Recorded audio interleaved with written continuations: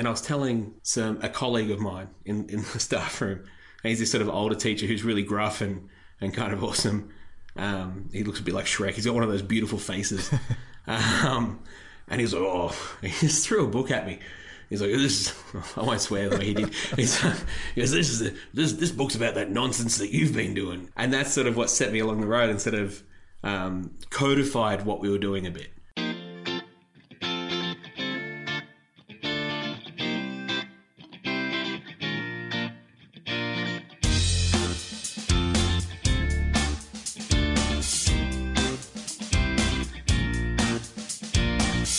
You're listening to the NZPE TeacherCast, a podcast sharing some of the inspirational stories from amazing teachers and educators within New Zealand and around the world.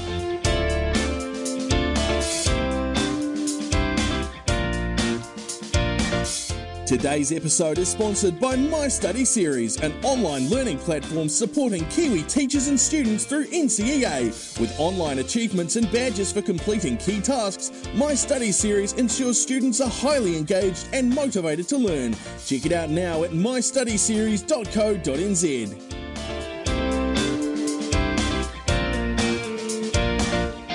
Kia ora everyone and welcome to episode 25 of the NZPE TeacherCast. Today's episode features an exciting and passionate science teacher from Australia.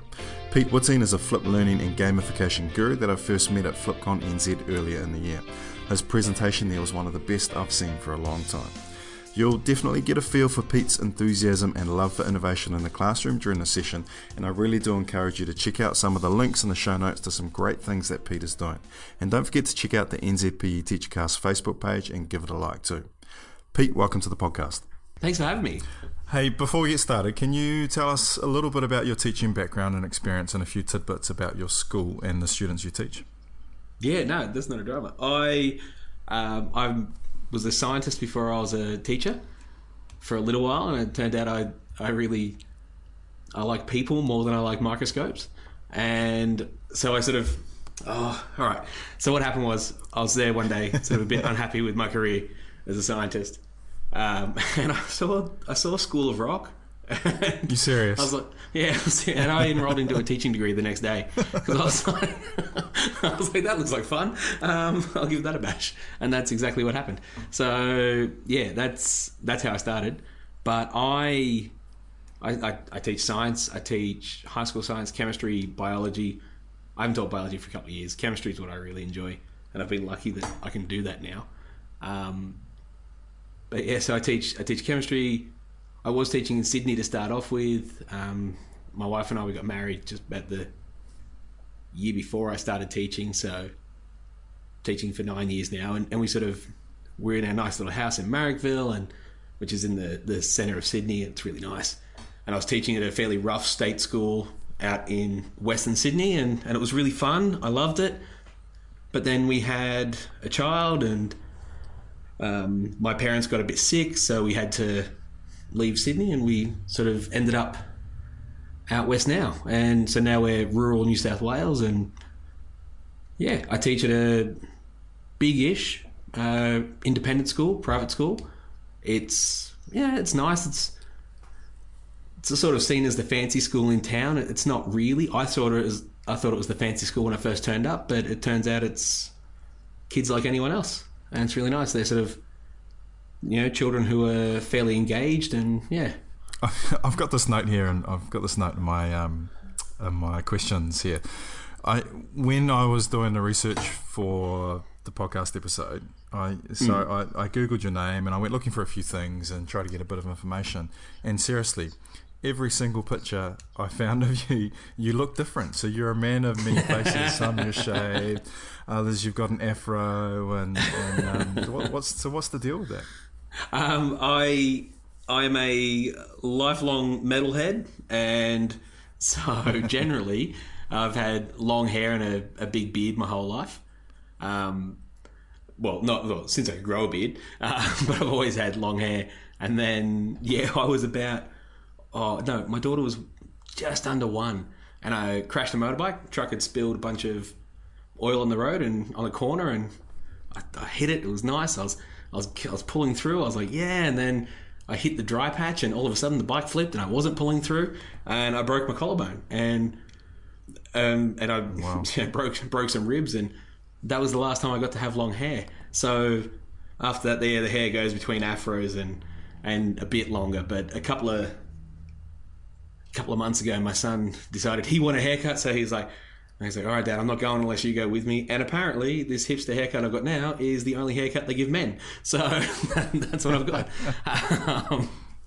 So yeah, but no, I do like to change it up a bit. It just sort of keeps the kids at work on their toes, and really winds my wife up a little bit when the beard disappears. So she doesn't like it too much. Good on you. I first met you at FlipCon NZ, which you made the trip over the ditch for. And we'll talk about your fantastic presentation shortly. But first of all, what were your thoughts on the conference? Because it was the first one we've had in New Zealand, and in my opinion, flip learning is really in its infancy in New Zealand. So, what did you think of it, and maybe what was your best takeaway?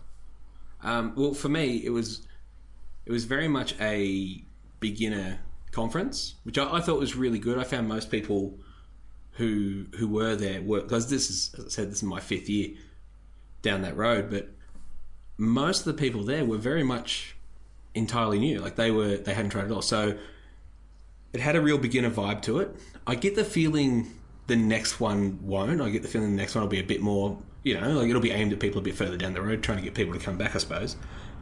But a lot of the presentations were really good.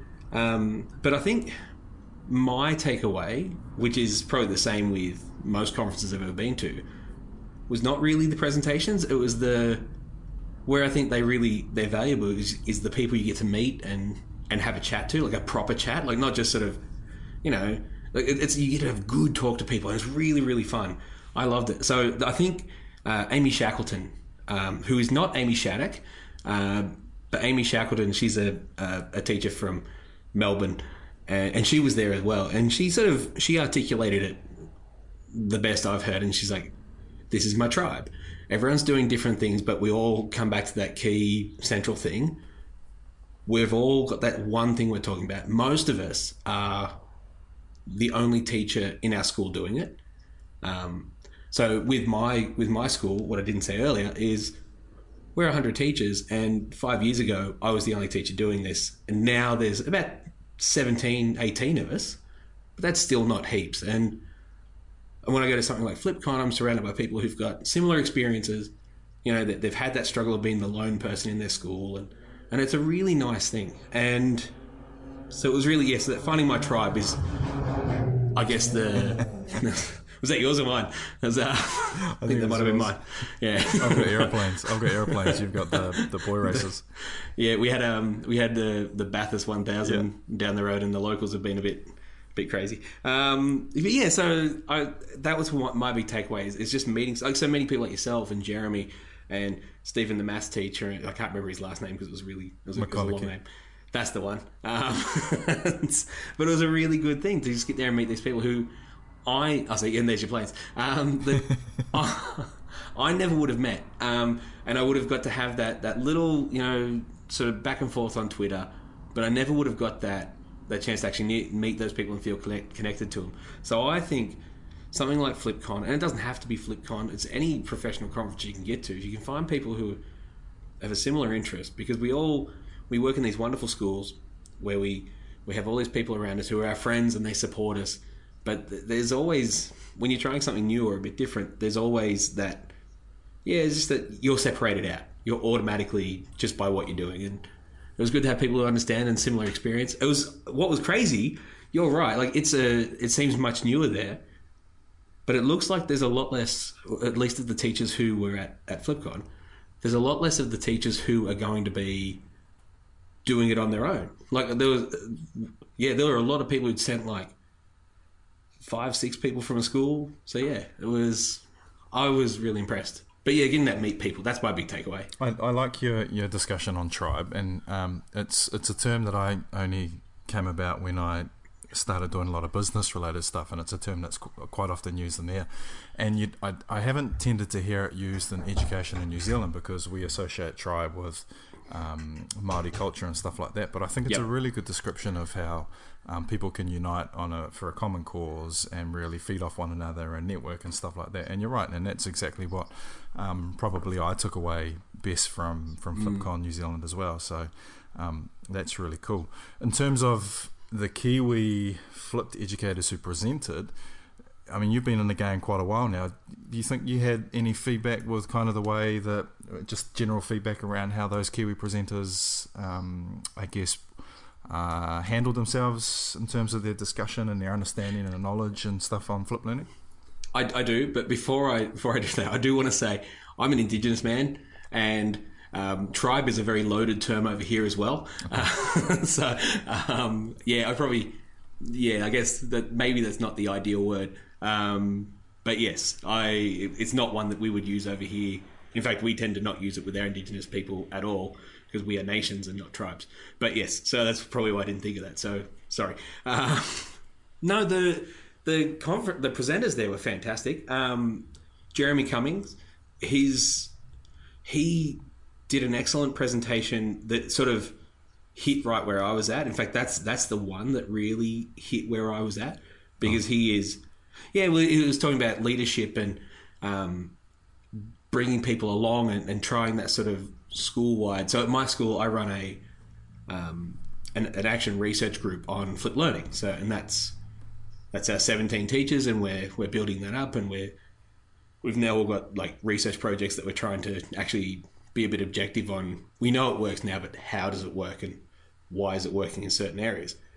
So his was really good. Like, I got a lot out of his on how to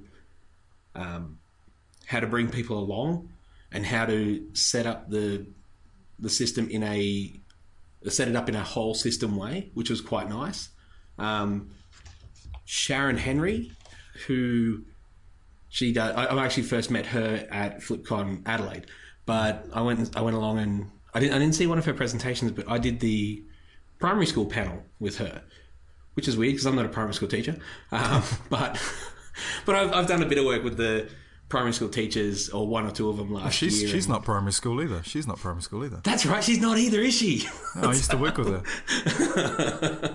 I don't know what we were doing. But I had my wife's a primary school teacher, and so I've got a bit of... Yeah, sure. I tell you what, man, I would not be a primary school teacher you couldn't pay me enough. Like the amount of work they have, it is just insane. But hearing her talk, like, she had a lot of creative solves to problems that I've also been having, which have been, because we're a rural school, so we're not a poor school, and our families aren't poor families by any stretch, but where we are, we've got kids on farms who just don't have the internet. Like, they can't even get mobile phone reception where they're at to use data that way. So she had some interesting solves there, and like with access issues and stuff like that. So it was, those two in particular were really good. I think, but for me mostly it was actually just seeing because again, it was a lot of it was very aimed at beginners, and but yeah, it was really good just getting to meet people. Hey, you've got a fantastic story about how or why you started flipping. Could you share that story with us? Yeah, it's a similar story to a lot of people, but mine was, I had a student, and she was really sick, and it was that sort of sick where she's off, and she's off for a while, and she's probably, like, it was a glandular fever kind of issue. And which then turned into chronic fatigue. So she was off for like a month at a time. So one of the things we were doing is I was like, all right, sweet. I'll start off with not making my own videos. I'd find we're doing this in class. And she was really keen. Like, she was this little really sweet year 8 or 9 kid, year 9. And so, she was struggling. She's like, oh, I really want to do something. Can you send me some stuff home? And I was like, well, I know, sitting there reading this stuff is probably not to her strengths, so I was like, here you go. I set up a WordPress blog, and I was like, here's tonight's video, send her an email, and then watch this, answer these questions, or write a bit about this, and then the next day answer these questions, write about this, watch this video, that sort of stuff. Send me your things in, I'll give you some feedback. And we sort of kept that up, and then I found out she sort of got a bit out of sync with the rest of the class.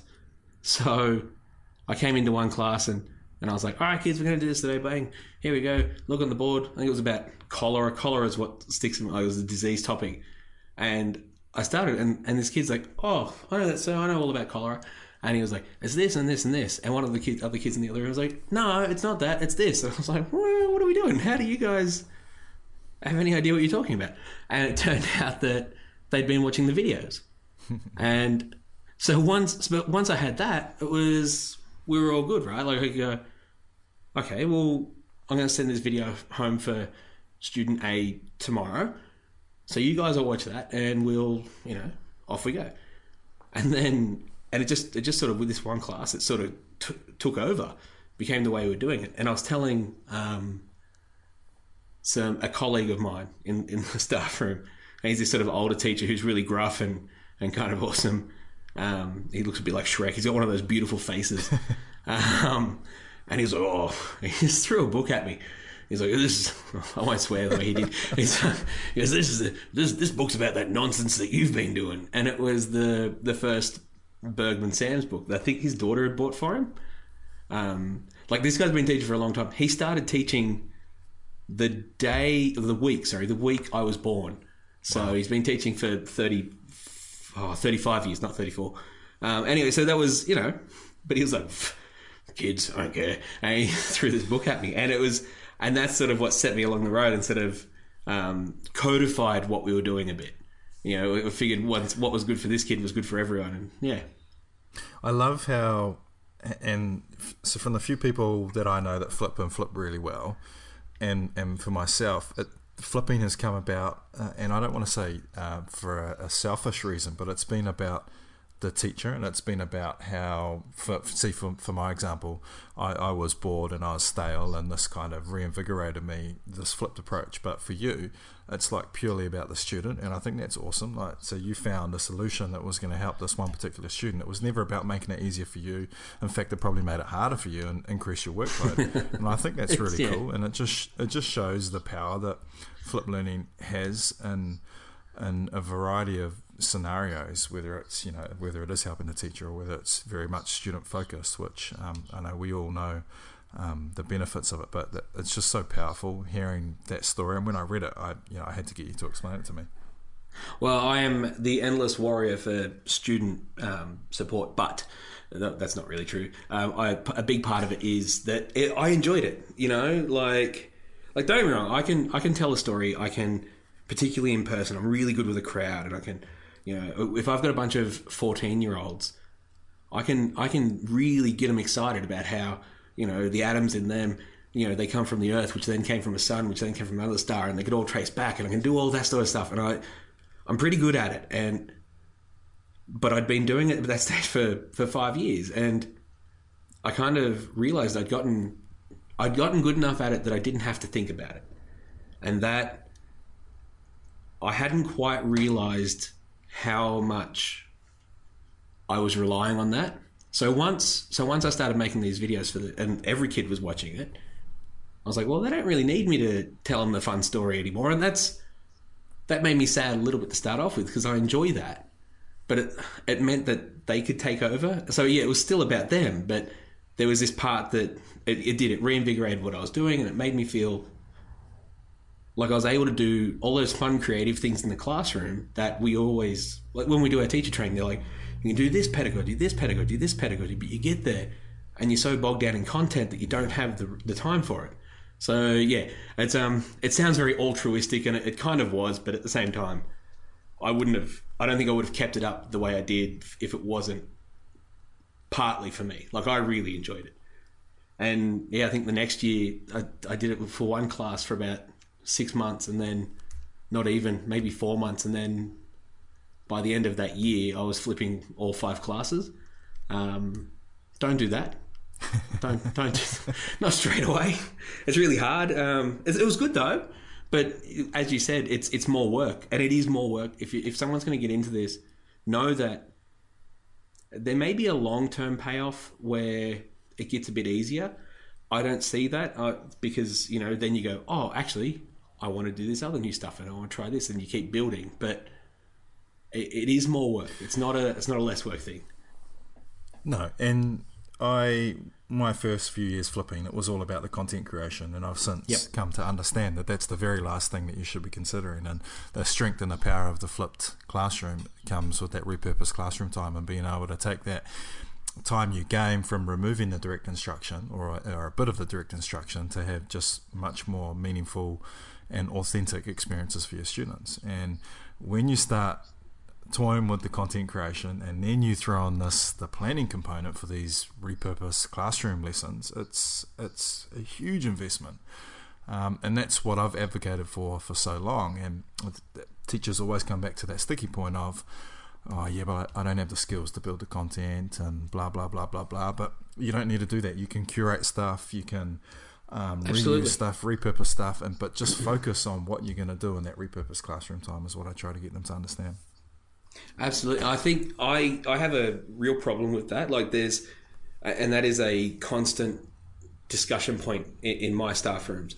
I've got, there's two sides of it. One is I don't have time to do X. Like, I don't have time to do this and this and this. I'm just keeping up with all the demands on a teacher, and they keep throwing new things at me every year. I don't have time to do that. I kind of understand that. It's and that's whatever. That makes sense. But when it's I don't know how to do this, or I don't know how to make content, or I don't know how to run a website, that's the one that really gets to me. It's a sort of, we're in this job where our whole time we're sitting there going, no, you got to be a lifelong learner. You got to be a lifelong learner. Come on, kids.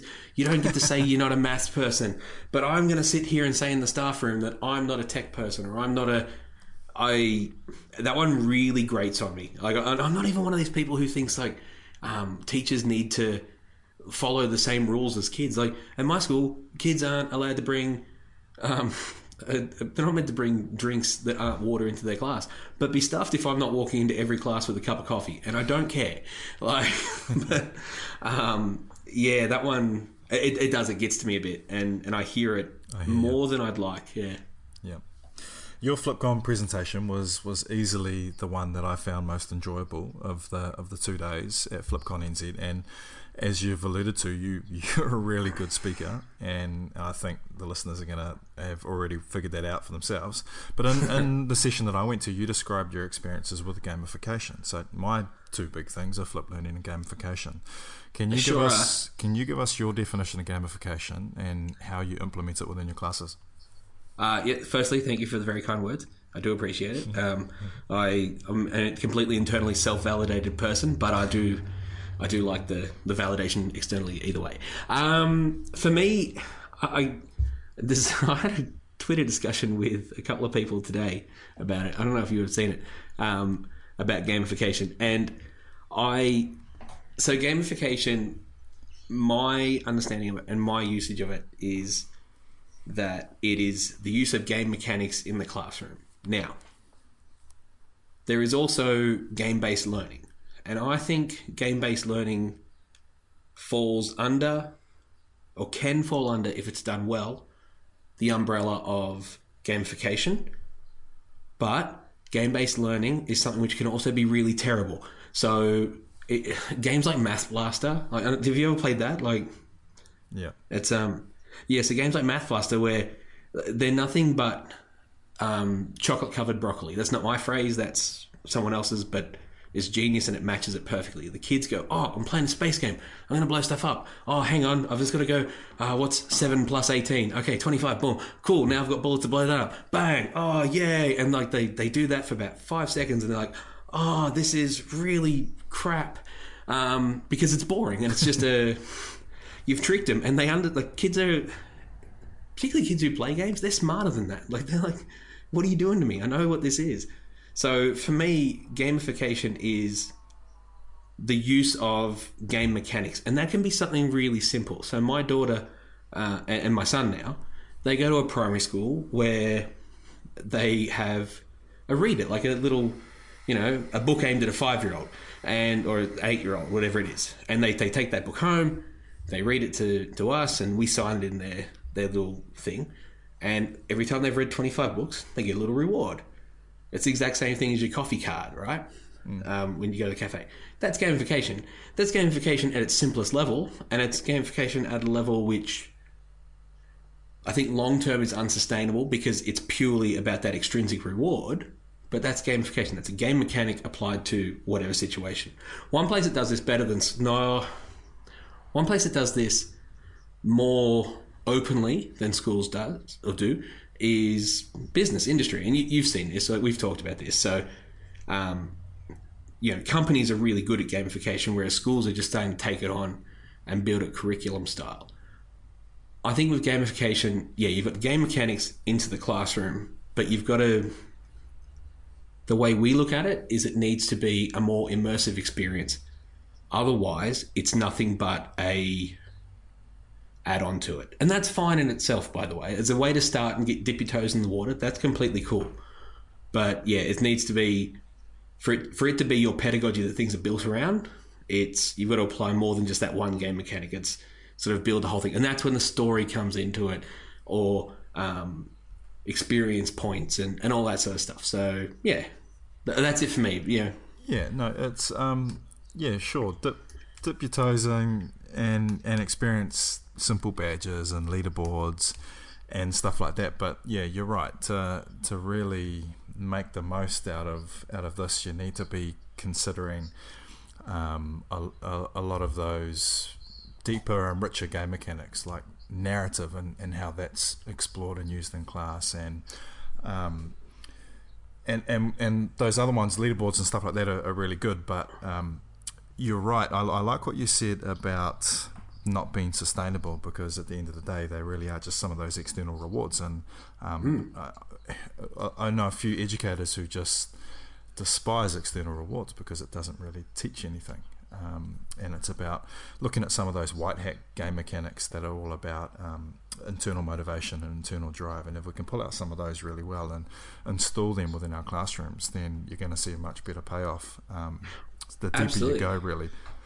And I think, and I like what you said about the game-based learning too, being different to gamification, but still can fit under that umbrella, particularly if you're using a game that has that really strong narrative.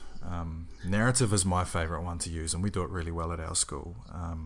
And we build narrative from the second our kids walk in the door, and that continues on every year, and we continue building that, and we can use that to I guess draw the kids in and have them relate well to other students. And we have this culture of brotherhood, and it all comes together through these kind of application of gamification within all different facets of learning for them, and it's really cool. And I think you're right, it is big in business, and it is in its infancy in education, but the more we have people like yourself and myself just kind of pushing some of these ideas and these concepts, and it's going to take hold a little bit stronger, and we can maybe see some of that payoff.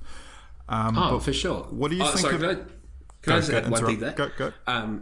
For me, I think the one, you said it sort of, that narrative is key. And I actually think when it comes to that, building an internal thing with narrative, and I come from a long history of tabletop RPGs, but it's character. Nice. Building a character, and a sustainable character that they've... Like my Year 12s that have just left, and like I said, they do their HSC, which is our end of school exams, in a month or so. And I really miss that class. God, that was so good. But they had these characters that they've had for 2 years, and they're really quite hooked into them. Like, it's sort of, it's like an avatar. So I think it's their digital representation of themselves. Absolutely, yeah. That's awesome. And we're going to talk a little bit about Classcraft soon, which you use really well. Do you think we still suffer from this negative mindset around the stereotypical gamer though, and video games are bad, and nerdy 14-year-old boys play video games, and get them out of the classroom? Do you think we still suffer from that? Yes. I'm laughing because it seemed to have really in my school, in my experience, it seems to have gone back to that.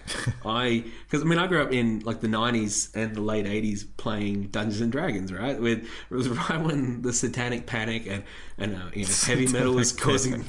Like that was a thing, and it was never a thing in my house. Like my dad was always like, "That's dumb, don't be stupid," but.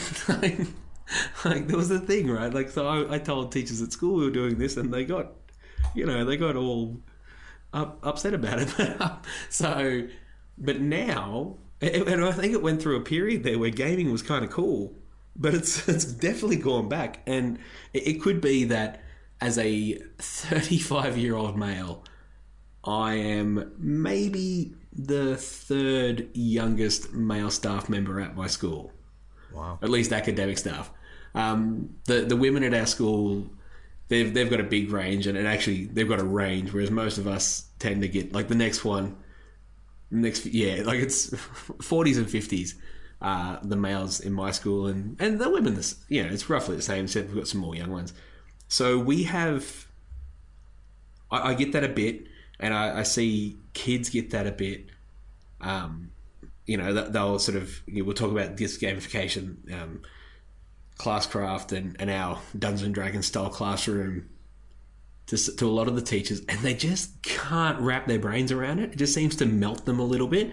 And then they get to the point where they're, well, we've got a lot of curriculum to get to. We can't be sitting there playing games with the kids. And how does this relate to that? I'm like, that's not what we're doing. And yeah, so there is a bit of that. And I mean, when I'm 35 and I'm still sometimes seen as the new kid with dumb ideas, so I don't know.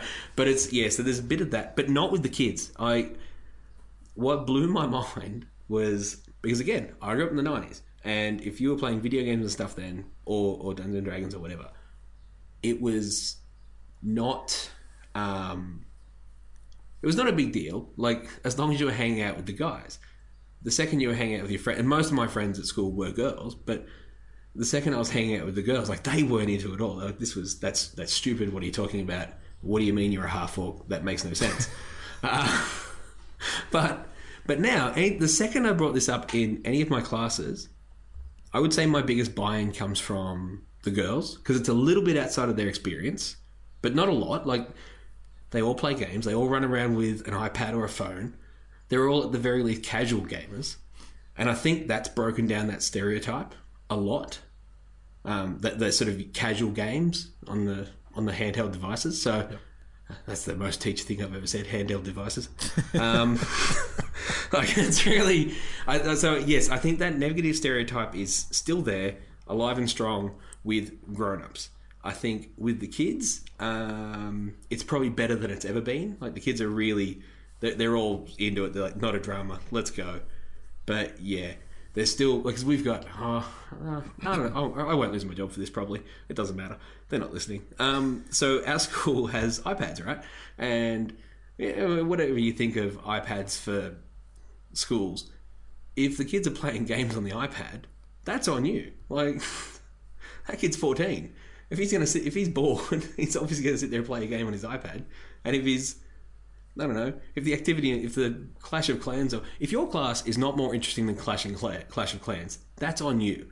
And I think because of that, like, we still have this really, in my school at least, this very negative approach to games, because that's what ruins their education, maybe. But I don't think it is.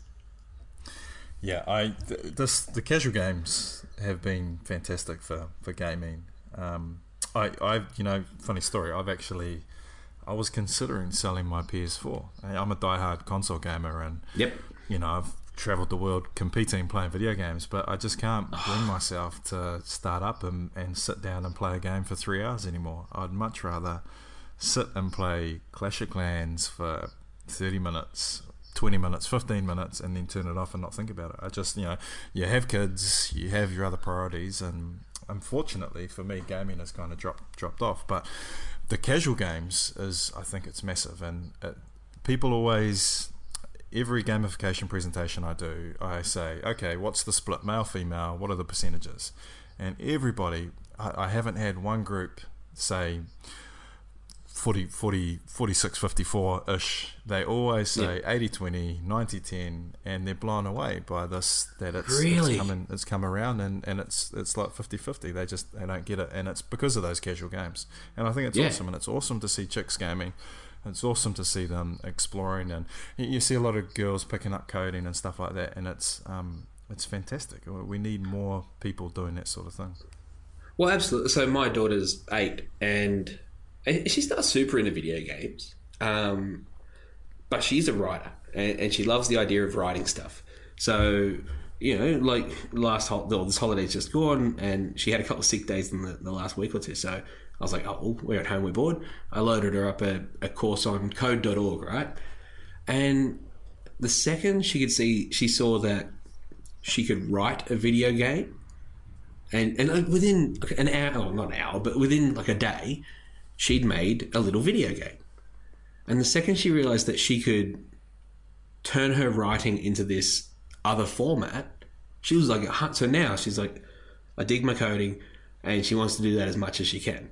And that's it, right? So it's just sort of, these games are this other entryway into, for her, it's an extra mode of expression. And I struggle when we, because I'll mention it to the teachers I work with, and a lot of them will say, what about the girls? I'm like, what do you mean, what about the girls? Like, they're right into it. Like, there's still, it's still science. They're still, doing this and that, but they like the add-on stuff. And for some of them, because they're girls, they've not been exposed culturally to this the way the boys have. So the boys are right into it, whereas the girls, it's new, and they're like, yeah, let's try this. So no, I dig that. For me, I don't get rid of your PlayStation, man. Don't do that. I mean, I'm an Xbox guy, but I've got my hockey game on there, and that's the one now that my kids are finally at that age that I can. So I don't have 3 hours to play, but I can sit down and I can play a 12-minute hockey game, and then I can get back to work. So don't ever do it. So tell us about Classcraft. Describe the platform for our listeners and describe how you use it with your students. Yeah, so Classcraft for us is, it's not our main interface with the gamification stuff, but it is absolutely the kids' interface. So Classcraft is a platform where the students get a character, and it's a little avatar. It's really good for putting the kids into groups. So you can have we'll use the right terminology. You can put your kids into a party, and Classcraft it gives you a healer, a mage, and a warrior. Now, what blew me away is Lord of the Rings used to be for nerds, right? It was something that nerds had read, and the nerds loved it, and we held it dear, and it was really for us.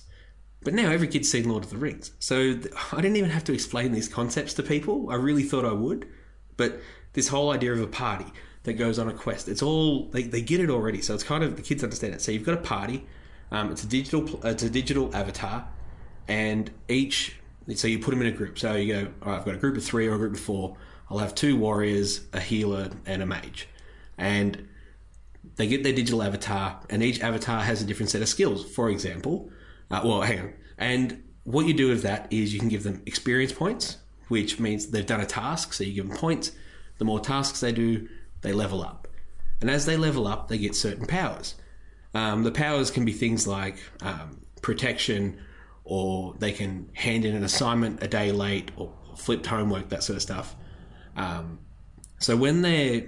And just to interrupt for a second there, just for all the listeners too, all of those features that you've just explained, these are all game mechanics that are within the game that you can pull out and use with your classes in different ways. But so the things like what were some of the ones you just listed? The quest, for example, that's a game mechanic, and the XP, the experience points, that's a game mechanic, and all of these game mechanics. So just for our listeners. So sorry. No, that's right. Yeah, sorry. No, you're right. I was rambling a bit there. So I'll focus. I'll tunnel in. Okay. So first off, you get experience points, hit points, and gold. Okay.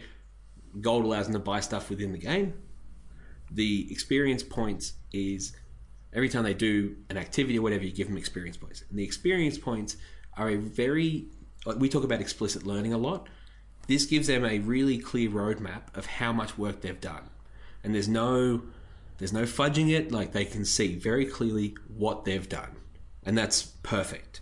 The health points, or hit points, that's your classroom management. So the hit points for us, like, you can toggle the settings a little bit. And so we've set it so that it's a bit more neutralized. It starts off with your warrior's got more hit points than your healer. But the way that works is if your healer does something wrong, something against the rules, you punish them. And you punish them by, you set what the damage will be or whatever, and you damage their character. And that's like a warning system, a really visible, clear warning system that they are outside of the class rules or the school rules, and they need to get back in. So, they get hammered a little bit. They've got a warning about their behaviour, they come back in. If they don't, eventually their character will die. But you've got a healer who can give you hit points back if they've got enough sort of magics left up. Your mage can transfer the damage to another group, which I kind of like. So there's a bit of that. And your warrior, he can protect everyone. He can take he's got more hit points than everyone else, and he can take the damage for the entire team. So, there's that. So those are your 3 core game mechanics there. And when they die, it's really fun. There's a bit of randomness involved, so you can set whatever the punishments are. For us, we work within our school our school behavior management system. So we've got like a detention, which is rubbish, but it's what we have to do. But instead of just giving you detention every time, you can hang out with Mr. Whiting and Mr. Caddison at lunch, or you can clean the lab because we're science teachers. They don't love the hanging out with us because we make them sit in my office with us, and actually we talk to them about their weekend and stuff like that. It's really awkward and fun. And the 4th option is nothing. Like, there's a 1 out of 4 chance they'll get away with it, and sometimes that happens, and it's pretty good actually. We quite like that because we don't like to punish the kids too much. We enjoy them. But yeah, it's just a way for them to track their progress, and it sounds super nerdy, but the kids really get into it. I think the best way to get the experience with that one is to just sort of log in and have a bit of a play with a test class. I think so, and the platform is fantastic. I do fear that all of our listeners, the second you mention Mage, Healer and Warrior, close the podcast episode. Because you're a PE teacher podcast. But no, I've had a look, and I'm going to get it going with one of my classes next year probably. But I'm a gamer. I love that sort of thing, and it looks amazing. And especially the more unfortunately with things like this, you have to engage quite a bit for it to really see the payoff with the students. And if you engage with it, then the students are going to engage with it, and then it'll be good. But sorry, you're going to say? Oh no, I was just saying, and you're right there. It needs to be a constant thing. So we've all, in our school, we've all got smart boards in our room, and I imagine that's probably the same at most schools now, or some form of projector or screen. And I don't think we use those particularly well. So, but that's been okay because we've got Classcraft on the screen at all times, and the kids can have it on their mobile phones or their iPads. So if they can see that their characters get hurt a bit too much, they can go over to the kid just next door, and they're like, "Oi, can you just heal us up a bit because I'm about to die," and But that's good. That's a form of mentorship, I guess. That's seeking help from somebody else. Yeah, and it absolutely brings in a bit of, because when your character dies, it hurts the rest of the group. So it's not punishing other people for the misdeeds of another, but it really, because it's never enough. If you die from that, you were already almost dead anyway. But it's enough to just sort of show that, hey, my actions are having that impact on other people. And again, it's that really sort of explicit, clear reminder. But I'll tell you what, if it's not your thing, we started, and our back end of it is still an Excel spreadsheet where we give the kids points for everything they've done, we collect data about what tasks they've done, and we give them levels on that. that's still our back end. And so you don't have to go into something like this. If you're worried that the kids are all going to be like, oh, that's a bit nonsense, sir, I'm not doing that. There's always the really straightforward end. And like, so my teaching partner, John Caddison, he doesn't have the same love for this sort of stuff that I do. And so with his seniors, he very much runs a spreadsheet, a Google spreadsheet for him. Whereas with his juniors, he's right into the classcraft as well. Yeah, I could see how the whole fantasy user interface and stuff like that could scare some people away. But I really do recommend taking a look and at least having a little play with it and see what you think, because those mechanics that are within it are they're easy to implement within that platform. If you try to pull them out individually and create standalone mechanics in your classroom in other ways, it gets a little bit harder, but it's all there. And when you stack these game mechanics one upon each other, it becomes even more powerful, this aspect of gamification. So absolutely, give it a whirl. I was super pumped to see that you were right into, or have spent some time working within a Genius Hour type approach, and I've got quite a few listeners who are kind of looking into it and kind of exploring it in certain ways. You look like you've done it really well. What was the key to your success implementing it? Because even myself, I tried and I had to pull the pin for a number of reasons. But tell us how you were so successful with that. The key to my success, as always, is John Caddison, JF Caddo on Twitter. He's have you ever read the Cult of Pedagogy blog? No. They did this. It's my favorite blog post I've ever read. It's called, or education, like that, whatever. Favorite blog post. It's called "Find Your Marigold," and marigolds are plants that you plant with other plants, and they support them and grow. Before you jump into anything like this, try and find someone to do it with, because other people are going to call what you're doing stupid, and that way you've got someone that you can go back to your office with or their office with, and you can go like, oh, such and such is such an idiot, or, what do they know, and have that back and forth. But for me, John is also the one that keeps me focused, because my ADHD kicks in and I can't help it. And I was like, cool, we've done this for 3 weeks. All right, let's try something different. Don't worry about it. We'll try a new thing. And he sort of helps. And that's been the key. The key for us was sticking with it, because the first round wasn't super great.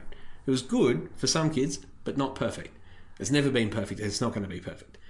The second round, when we stuck with it, the kids knew what they were doing. They knew what the expectations were. And it worked a lot better. What we found the second time was scaffolding. We all read about Genius Hour, and it's it's this time for the kids to do whatever they want. It's they're off to experiment and solve a problem or whatever. What we found was that's very good, but the kids needed a bit more guidance than we thought. So we had three concepts, as we were doing it over 3 terms. We had the first concept was the past. So this is something that happened in the past, which was really good because it had to be a non-Googleable question or whatever. But we figured they could look something up and build a model or build a thing, and away we go. And some of the kids did really great at it.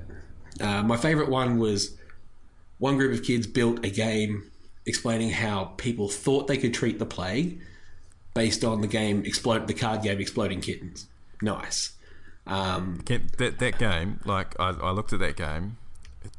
Was that amazing? As amazing as it looked? It is phenomenal. If anyone goes to my blog, it's mrvanw.com. They can see what the first round did, and it was just they're not professional quality, but they are so very, very close to professional quality. They look it, mate. I'll add the links in the show notes and stuff like that. It was really cool, wasn't it? That one blew my mind. And you know what? I don't mind saying this. Those aren't top kids. I think they're top kids. They're great kids, and I love them. But they're not top academic kids. They're fine, but they're not that top rung. And that's got to be the first time in a while that those kids have just gone, holy crap. Not only did I do something cool, that I think's cool. Everyone here saw what I did and was just like, well done, that's amazing. So, yes, that was really cool. But there's also... but we started scaffolding it. The first one we were like, okay, cool, here it is, go nuts, bang, off you go. And, 10 weeks later, they were like, some of them were all right. The second one, we were like, okay, here's a bit more scaffolding. You've got to tell us what you're doing early. Okay, so make a decision. So that's a hard part. Make a decision. And then come back and we'll do it in in 10 weeks, whatever it is. But we're presenting it in public. We're going to invite any teachers that want to come along with their classes or whatever. We'll do it in the school's hall, and anyone who wants to come can come and watch you guys present. And that once it was a bit more public and not just for those two classes, they were like, oh, okay, this is serious. Let's give this a proper go. They have to be accountable. They're accountable. And the third time, the one that we've got going now, I think it's going better. They won't present for another 3 weeks yet. No, 6 weeks. I think it's going better. But what they've done is, like in this last round, we had kids write songs and do all sorts of stuff, which is really cool. Kids who've never done that before.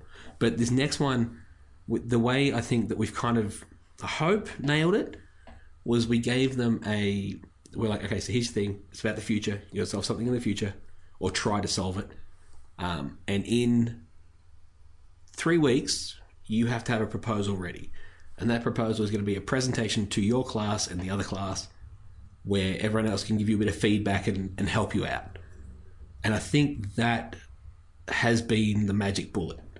Having that sort of proposal so that they could get feedback a bit earlier and also lock them into something, force them to make a decision early. I think that's been the key. So yeah, just scaffold it a bit. Don't just go, oh, you get to do whatever you want, because kids and adults, when you give them that, you can do whatever you want, they just go, oh, well, now I have all the choices in the world. Oh, this is crippling and I feel nothing but anxiety. And that's sort of what happened. So yeah, scaffold it. Yeah, you've given me a few good ideas. Where mine fell over was I didn't scaffold. Oh, no, I tried to a little bit. But I found that my students, and I had the perfect setup. I had a level 3 class, so year 13, I only had 10 kids in the class. It was perfect. I thought it was going to be everything that it wasn't. But, so, yeah, it kills me thinking about it. But what I found with these kids was they couldn't get away from a traditional learning environment. They wanted to hear me tell them what to do. They wanted to have tasks to do. They couldn't just go away like I hoped. And it's not like, it wasn't even like I was like, okay, you go do your Genius hour and I'll sit here on my computer. It wasn't even like that. I was trying to engage with them. I was trying to talk with them, but I guess that scaffolding was a little amiss, and there wasn't as much accountability. Like, I guarantee if I'd said that, okay, the level 2 classes are coming to your presentations and I've invited the principal and the senior managers and the HODs. If I'd said that, then there would have been stuff done and they would have been set up ready to go for the rest of the year, hopefully. So yeah, some of that stuff, I think, and I hope my audience who are thinking about Genius are taking this on board, because not only scaffolding and stuff like that, also it's different for every single class. Like, your kids are all different. Scaffolding you might walk into a class and say, hey, this is what we're doing, and the kids go, boom, sweet, I'm out, done, dusted, and they pull off a massive effort for the whole year. You might scaffold everything and hold their hands all the way through and achieve nothing. It's almost like the luck of the draw. But I think it's something really, really worthwhile considering, because get away from the assessment-driven focus that we have in secondary school. Just give them a chance to learn how to learn and do things that they're passionate about. And if we could do this stuff when I was at school, I guarantee I would have had a much richer experience. And I'd have been better at school, that's for sure. Yeah. And that's I'm gonna give it another whirl, but I don't think I'm going to have the environment that I had this year that could have been so great for me. But that's okay. So level 3, that's your top class, right? Yeah, that's last year of school. Yeah. For us, our top... So our classes are streamed. I won't go into how I feel about that.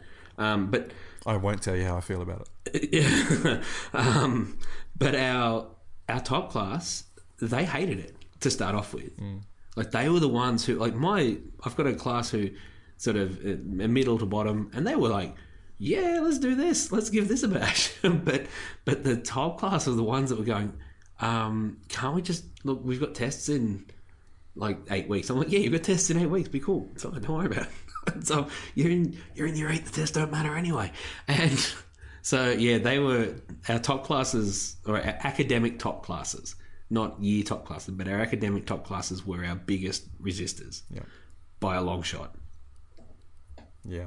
I'm in discussions with 2 other HODs who we might have a bit of a united front and put together something for some of our junior classes, which will be really interesting. And I think will be, I think that will be really good. But I don't know, time will tell, and we'll see what next year brings us. We're getting along, and it's almost been an hour. So this last question coming up, you can only play one game on one gaming console or platform for the rest of your life. What's your game of choice and why? This is the hardest question in the world. Now, so is it my current life situation now where I've got kids, or am I on a desert island allowed to play whenever I want? Because those are different things. I think you got to be. I think you have to be on a desert island because. Oh, sick! Yes. Yeah, okay. Yeah, okay. So if it isn't the desert island to my kids, it's absolutely hockey, like 100%, or FIFA, one of those two, because it's like an in and out bang, done. But for me, the perfect game is without a doubt Super Mario 2 on the NES. No competition. I don't know if I could the rest of my life on it, but I feel as though I could. Like, it's a beach. I've got beaches. It's a desert thing. We're all good. I'm fine. I can come back. But for me, Mario is that perfect game. It's a simple... everyone knows what Mario is. Simple side scroller. The mechanics are perfect. You can stretch. There's a bit of stretching out. There's some choices to make. But it's just perfect. I could play Mario till the day I die. I also know that anyone who comes along, if anyone props along my island, I can throw them a controller. They can play Mario as well because it's simple and it's easy. But it's hard. It's got that mastery bit to it. It's I think Mario might be the perfect, analogy for life and everything. I love Mario. Mario is the best. So yes, Mario. I just think you've been a little bit linear in your choice there. It's just, I don't know. I don't know if I could handle that being on it. If the desert island had fiber access, internet, I'd have to go with some sort of online strategic multiplayer game. Just I just the side scrolling linear approach, I can do it for, it can keep me motivated for a week or two, but then perfect example, one of the very first games I played was Lode Runner. Do you know Lode Runner? I know Lode Runner, yep. And I was fascinated by that game, and as an 8 or 9 year old I managed to get to the end of it, and I just bought a new phone. I thought, sweet, it's an iPhone Plus, so it's a bigger screen. I thought, sweet, I'll download Lode Runner and I'll be, I'm going to smash this. And I got up to level 7 and I died 3 times in a row, and I went, I'm going to delete this. And that's it. I haven't gone back to it. I feel as though you changed, not the game, don't you? If I need something that's a bit deeper, to be honest, okay, so me, I love video games, but my gaming thing, if I could, I play a game every fortnight, and that's Dungeons and Dragons. A bunch of teachers come around, and we play Dungeons and Dragons in my back shed for hours, and we drink heaps of beer. It's usually a Wednesday night, so Thursday's a bit rough, but we just drink heaps of beer, and we play Dungeons and Dragons and have the best time. The closest game experience I've ever had to that, although solo, not with that group, is Fallout 3 or Fallout 4. Okay. That's if I wanted something big and expansive where I could just, build my world. Maybe you're right. It's Fallout 3. Fallout 3's got better vaults than Fallout 4 does. But maybe that. But I still think Mario could keep me on for a long time. Okay. Hey, Pete, I just want to thank you for taking the time out to have a yarn and a chat. I think it's really clear that I think I'm trying to put this in a way that doesn't insult you or go for it. I'm a teacher. I'm used to it. Make me sound a little bit arrogant because I'm not trying to come across that at all. But like my three things are. Well, my two things are flip learning and gamification, which you're like super passionate about, and then I tried to do this whole passion project thing, and so you're like the science. We're like I'm the PE version, you're the science version, is what I'm trying to say. And we've done very it's good. similar things. I'm all right with that. And I, you know, it just shows that you embrace innovative approaches and you're prepared to give it a whirl, and it's really clear that you're doing it for the right reasons. It's not all about you, it's about your students, but it also about having a little bit of fun and making your classes interesting. So I really do encourage my listeners to check out some of your stuff. Go check out the play game that was created by your students. Go check out Classcraft. Go and explore your blog, which has some fascinating stuff around your flipped approaches and stuff like that, because you're doing wicked things, and we need more teachers doing wicked things. So yeah, really do appreciate you taking the time, and you've inspired me to do a few more things in 2018. So really do appreciate it, mate. No worries. Can I give like my podcast a little plug? Yeah, go for gold, mate. Yeah, sweet. If you enjoy my dulcet tones, and while it's not as wonderful as the glorious Kiwi accent, which I never appreciated as much as I did until I went to New Zealand. Oh, so good. Anyway, yeah, you can hear me and my teaching buddy chatting about education, but usually nonsense as well. At Teachers Talking Teaching. He came up with the name. Look, it's a constant battle in my life. So yeah, that's us. And thank you so much for having me on. I really enjoyed it. And look, I'll be the science teacher version of you any day you want, mate. I'm neither that tall nor that beautiful and fit, so it's not a drama. It's not how it was supposed to come out, but no, I'll take it. And you're in Melbourne, are you? No, I'm in rural New South Wales, a place called Orange, which sounds like it's gonna have this nice and lovely weather, but it's so cold. Like it was the only place I could imagine. Like when we went to Wellington, it was warmer and drier than it was back home. So, you know. But see, now I'm really depressed because for some reason I thought you were in Melbourne, and I was like, man, next time I'm in Melbourne on a Tuesday or Wednesday, I'm hitting you up because I've never played Dungeons and Dragons. Oh, I tell you what, in all seriousness, this program can be off podcast, I don't care, or on, whatever. More PE teachers should play Dungeons and Dragons. Usually we do it in the back basement, but sometimes we have to do it online because most of us have small kids. Okay. If we ever end up going back there, I'll give you a yell and you can jump on the Skype call. Sounds good, mate. Sounds good. Hey, appreciate the time. No worries, mate. Thank you very much. Cheers, mate.